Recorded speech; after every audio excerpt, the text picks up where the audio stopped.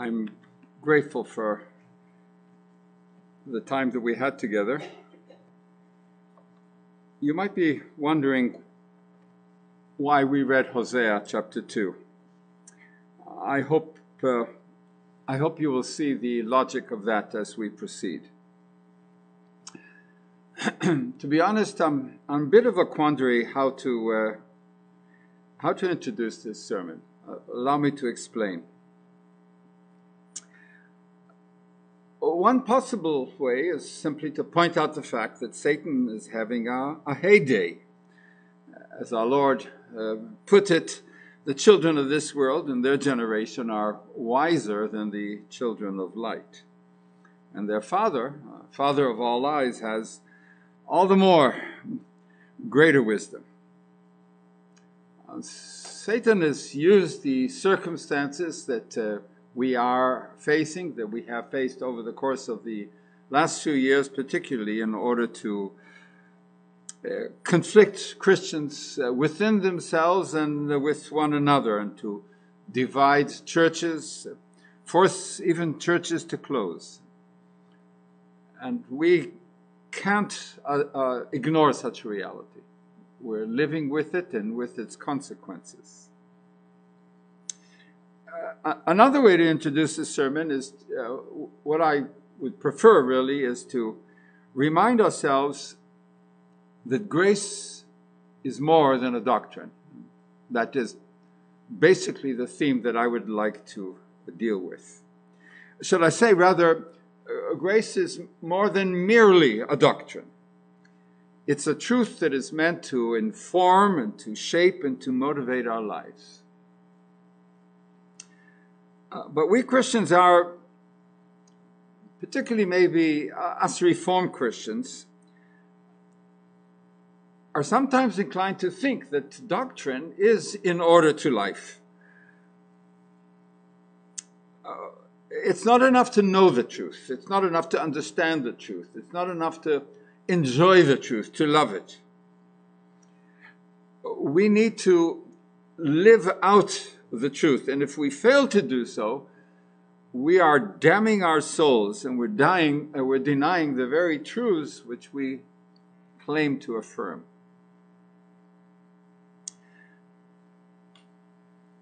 Maybe one way to introduce this is Peter's wonderful verse in his first letter, chapter 4, verse 8, where he is actually quoting from Proverbs and reminds us that love covers a multitude of sins. And that's really why I asked Pastor Joshua to read Hosea chapter 2. A brief reminder. Hosea prophesied to the northern kingdom in the days of the most successful king in the northern kingdom, Jeroboam, who was highly successful. Jeroboam the second, Jeroboam the son of Joash. He reigned more than any other king in the northern kingdom, 41 years. And we read that, well, let me just quote. He restored the border of Israel from the entrance of Hamath, which is about halfway up into Lebanon of today, as far as the Sea of the Arabah, which is the Dead Sea in the deep south, reaching all the way into Judah. And this in accordance with the word of the Lord, the God of Israel, which he spoke through his prophet, the servant Jonah, the son of Amittai, the prophet who was from Gath Hepher. So it was a time of significant blessing. But it was also a time of grievous sin, because the people repeatedly betrayed the covenant. They turned from the Lord, and they attributed to pagan gods the blessings which God had showered upon them. And if they worship God, they worship God in terms that they had learned from the world around them, the pagan world. They had waxed fat and kicked. Political and military and economic success blinded them to the far more important reality, the moral and spiritual realities. And they began to think that their success was the product of human ability, needless to say, their own human ability, to manipulate circumstances, political and otherwise. So they turned from God to idols, because idols are subject to manipulation. And they forgot that their blessings were the product of God's kindness toward them. And so God is righteously furious with them. I'm going to go back to Hosea. Please follow me. Beginning, dispute with your mother. Dispute because she is not my wife. I am not her husband. She must remove her infidelity from her face and her adultery from between her breasts. Otherwise, I will strip her naked and expose her as on the day she was born. I will also make her like a wilderness, like a desert land, and put her to death with thirst. God is furious. I will take no pity on her children, because they are children of infidelity, for their mother has committed prostitution. She who conceived them has acted shamefully. She said, I will go after my lovers who give me my bread and my wine, my wool and my flax, my oil and my drink. Therefore, behold, I will obstruct her way with thorns. I will build a stone wall against her, so that she cannot find her paths. And she will pursue her lovers, but she will not reach them. She will seek them, but will not find them. Then she will say, I will go back to my first husband, because it was better for me then than now. Yet she does not know that it was I myself who gave her the grain, the new wine, and the oil, and lavished on her silver and gold, which they used for Baal. Therefore I will take back my grain at the harvest time, and my new wine in its season. I will also take away my wool and my flax that I gave her to cover her nakedness. So I will uncover her lewdness before the eyes of her lovers, and no one will rescue her from my hand. I'd also put an end to all her joy, her feasts, her new moons, her Sabbath, and all her festivities. And I will destroy her vines and fig trees, of which she said, These are my wages for prostitution, which my lovers have given me. I will turn them into a forest, and the animals of the field will devour them. I will punish her for the days of the Baal, when she used to offer sacrifices to them, and adorn herself with her nose ring and jewelry, and follow her lovers, so that she forgot me, declares the Lord. Can anyone deny God's righteous anger? Are there any grounds which we could find in which to dispute the legitimacy of God's terrible response to Israel's sin? Did Israel not deserve the kind of punishment God promises the nation in this text? The question is, have we not treated God's blessings in the same way? Have we not made light of God's goodness? Have we never attributed our blessings to our abilities or to our efforts or to our qualities? Have we heard the gospel and perhaps been subject to gospel influences, yet not responded? Does God not have as much legitimacy to be angry with us as he was with Israel? But we said that love covers a multitude of sins. Well, how would that relate to what we have just read? All we need to do is read on. Let me start towards the end of what I read.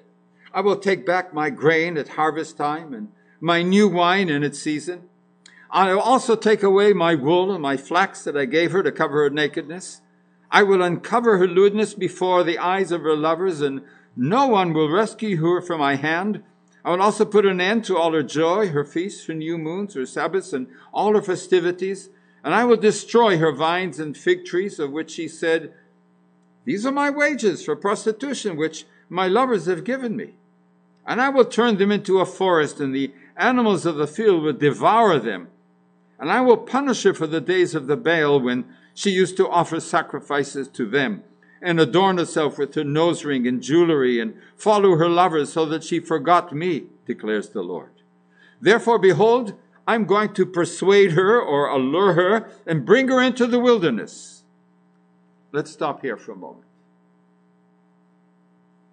Let's exercise a bit of sanctified imagination. What would you expect to be the next phrase? We've heard God declare his terrible anger.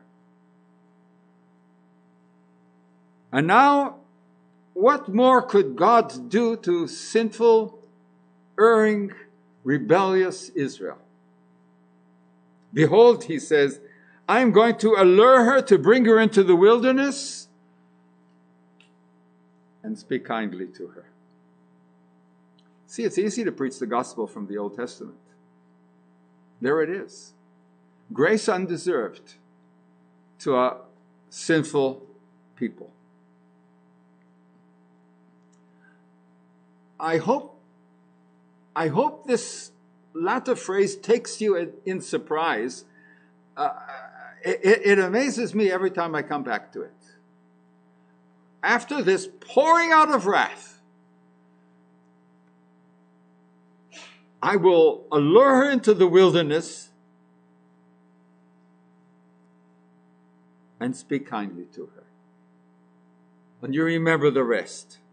I will give her her vineyards, which he took from her. I will turn the valley of Achor into a door of hope. And she will respond to me as in the days of her youth, as in the day when she went up from the land of Egypt. And it will come about on that day, declares the Lord, that you will call me my husband and no longer call me my Baal. For I will remove the names of the Baals from her mouth, so that they will no longer be mentioned by her names. On that day I will also make a covenant for them with the animals of the field and the birds of the sky and the crawling things of the ground.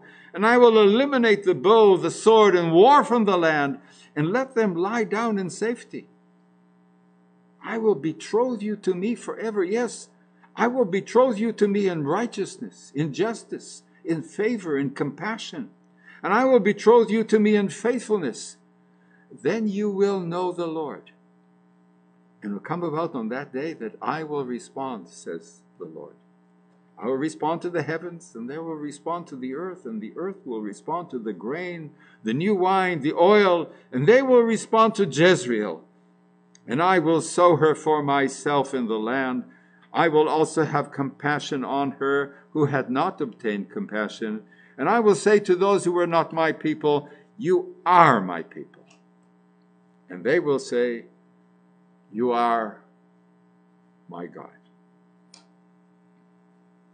In the amazing unilateral love of God, the nation is to be brought to acknowledge him by his exercise of grace. It's grace that God chooses to exercise or to employ in power to bring people to himself. Let me give you an example from the New Testament. 1 Timothy chapter 1, verses 12 to 16. I thank Christ Jesus our Lord, who has strengthened me because he considered me faithful, putting me into the service, even though I was previously a blasphemer and a persecutor and a violent aggressor. Yet I was shown mercy. I will allure her into the wilderness and speak kindly to her. Yet I was shown mercy because I acted ignorantly in unbelief. And the grace of our Lord was more than abundant with the faith and love which are in Christ Jesus. It is a trustworthy statement deserving full acceptance that Christ Jesus came into the world to save sinners, among whom I am foremost. Yet for this reason I found mercy, so that in me, as the foremost sinner, Jesus Christ might demonstrate his perfect patience as an example for those who would believe in him for eternal life. Now to the King eternal, immortal, invisible, the only God, be honor and glory forever and ever. Amen. I don't know you. I don't know if you are in Christ. But if you are not, know that God is willing to deal with you as he promised to deal with Israel and as he dealt with Paul. Turn to him. Turn to him and be saved. Turn and be forgiven. Turn and live. If you are in Christ, and if you recognize your repeated failures, be encouraged because of what Christ has done for you. God has chosen to deal with you graciously. His love is a love which covers not only a multitude of sins, but all sins. You see, grace is not a side issue in the Christian faith, nor is it a side issue in the Christian life. It is of the very essence of both. While we were still helpless, at the right time, Christ died for the ungodly. One would hardly die for a righteous person, though perhaps for a good person, someone would even dare to die. But God demonstrates his own love toward us in that while we were yet sinners, Christ died for us. Much more, now, having been justified by his blood, we shall be saved from wrath through him. For, and this is Paul writing to Christians, we shall be saved. For it is, while we were enemies, we were reconciled to God through the death of his Son. Much more, having been reconciled, we shall be saved by his life. And not only this, but we shall also celebrate in God through our Lord Jesus Christ, through whom we have now received the reconciliation. The gracious gift is not like the offense. For by the offense, the one, many died. Much more did the grace of God and the gift by grace of the one, Jesus Christ, overflow to the many. Grace is of the very essence of the gospel. Grace is of the very essence of our Christian life. Sisters and brothers, if you're in Christ, you're the recipients of an amazingly undeserved grace. Instead of hell, we were given heaven. Instead of punishment, we were given peace. Instead of poverty, prosperity. Instead of death, eternal life. Instead of the fires of hell, we were granted the warmth of God's kind presence and the sweetness of his everlasting company. And our standing with God is wholly the product of grace. In spite of our prideful, selfish, and arrogant disobedience to God, to which disobedience we return time and time again. And yet, God is true, though every man a liar. All glory to him. So, we know the doctrines of grace. We can dot our I's and cross our T's of Reformed theology. We read Reformed literature, particularly if it's an old, ancient English. We enjoy Reformed preaching, but do we love and practice the grace which we have received and which we profess to believe? Do we thrill over biblical truths while we look down on others who don't quite see these truths? Sometimes disagreeing with us even on minor issues. Forgetting that if love covers a multitude of sins, surely it should be capable of bridging any differences that may be found among those who love the Lord. I fear that some of us have forgotten or maybe never really understood that grace is truly more than a doctrine. It's a mighty truth that is meant to shape our lives, to find vivid expression in our lives, in the way we relate in all the contexts of our lives. Grace must be there. And this is all the more true, particularly with how we treat our fellow Christians.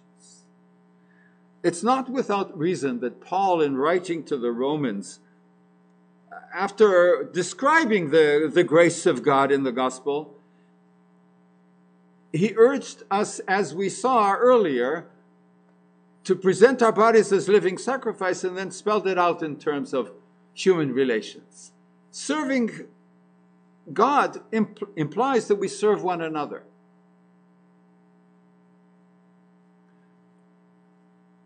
That, again, is the force of the therefore.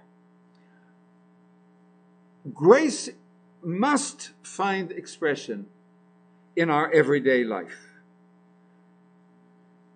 That was Paul's argument. That must be ours. Paul is telling us that we simply must not allow ourselves to be those who believe correctly and don't practice what we believe. He insists on saying that we cannot be devoted to his will unless we are likewise devoted to our brothers and sisters, regardless of the difference between us, whether they're Pentecostal or Calvinistic, masked or vaccinated, indifferent or antagonistic, Baptist or Presbyterian or Southern Baptist or whatever else it might be. We are obliged by the gospel to live alongside one another, to accept one another, and to labor together for the glory of God to the utmost extent that is available to us. Because God's glory is the goal of our lives, and God's grace are the grounds of our life. I'd like to make reference to a verse that I mentioned earlier in our discussion. Paul faced this constant tension within the church. Should the law be kept or should it not be kept? Should Jewish tradition be kept or should it not be kept? Should we eat meat that is sacrificed to idols or are we forbidden to eat meat? Should we drink wine that was offered in prayer to the idols or may we not? And Paul says, all of that is irrelevant. The kingdom of God is not eating and drinking. It's love, joy, and peace in the Holy Ghost. And what does he mean by that? Well, he spells it out to us. He tells us that God has received us to his glory. Remember, we said this morning that he predestined us to be conformed to the image of his Son? Well, he says at the end of his letter to the Romans, after dealing with all these issues, he says, receive one another in the same manner, on the same grounds, for the same reason that God has received us to his glory. Did God condition his receipt of us to our doing anything? Did he say, I will send my Son to atone for you if you do this or that or the other? Whence came the very fact that we believe? Is it not a work of God, the Holy Spirit?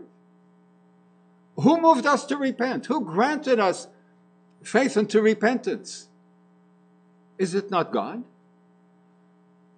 What on earth or in heaven or in hell can we attribute to ourselves?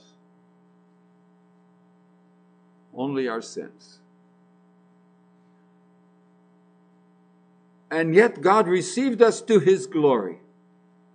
Sinful, prideful, rebellious, unclean, and yet welcomed. Generously, lovingly, warmly. Well then, do we understand the gospel? And by understand, I mean really understand. I mean, is our understanding of the gospel purely or even only primarily intellectual? Or have we internalized the truths so that they become part of the woven fabric of our thinking, of our evaluating situations, of our responding to them, and saying so, I condemn myself?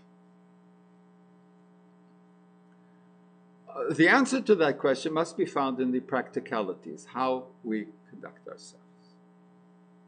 When no other Christians are around, or sometimes when Christians are around. Years ago, I was visiting with a friend of mine. We had the privilege of being hosted by a rather wealthy, highly respected noble in Scotland.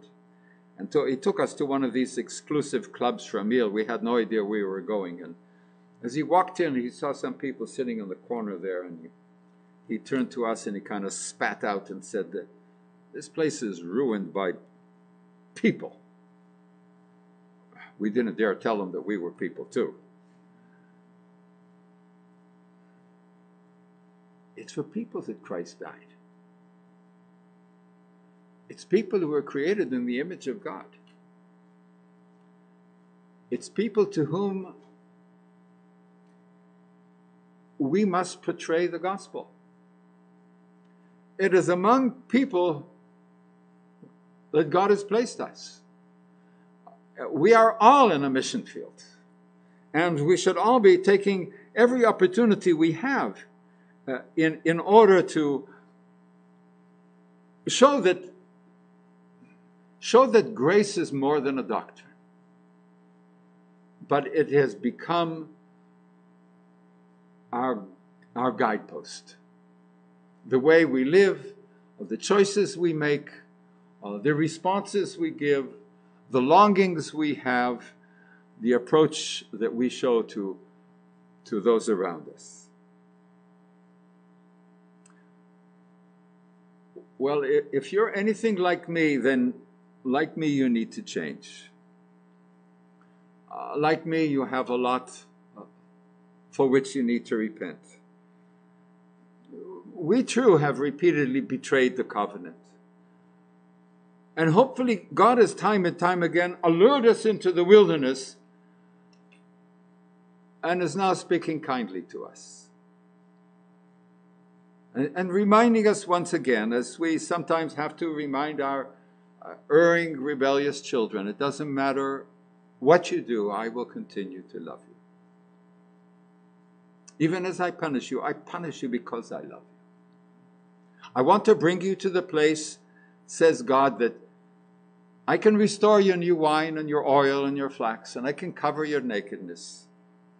And I will remove from your mouth the names of the Baal, and you will call me my husband. I will say you are my people, and you will say you are my God. God has showered us with blessings, and we must never attribute them to anyone or anything but himself. And our well-framed theological views tend to sometimes blind us to the realities that we profess. Surely we've understood what we have understood, to the extent that we have understood, to the limited extent to which we've understood. Once again, surely by grace. It's not that we are more intelligent or more spiritually inclined. In fact, we should be repeatedly embarrassed when we see the devotion and the sincerity and the kindness and the humility, yes, and the hunger after God that we see in those who do not dot our I's and cross our T's. And they are our brothers and sisters in Christ. So, God calls us. He says, return to me, and I will return to you.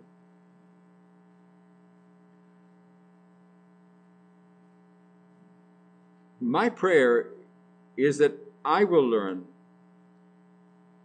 to live out this amazingly sweet reality There really is both amazing and sweet.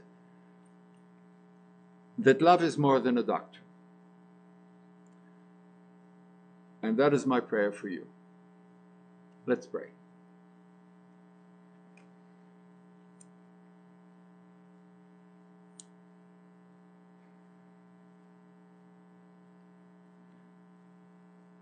You are a God of grace we have never deserved, never ever could deserve.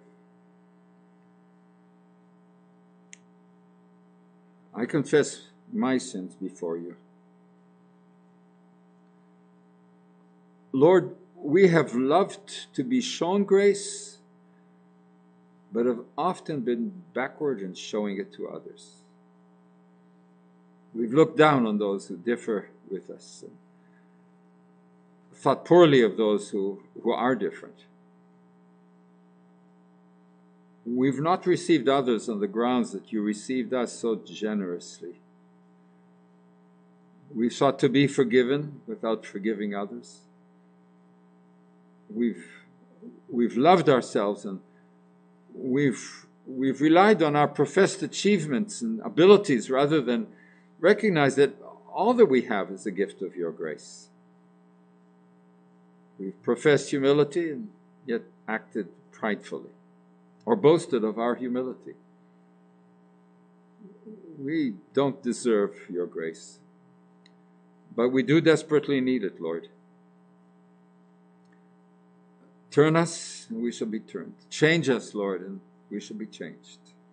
Move us by your gracious Holy Spirit to repent and treat others as we would have them treat us. And help us, Lord, internalize grace and to live it out in our daily practice.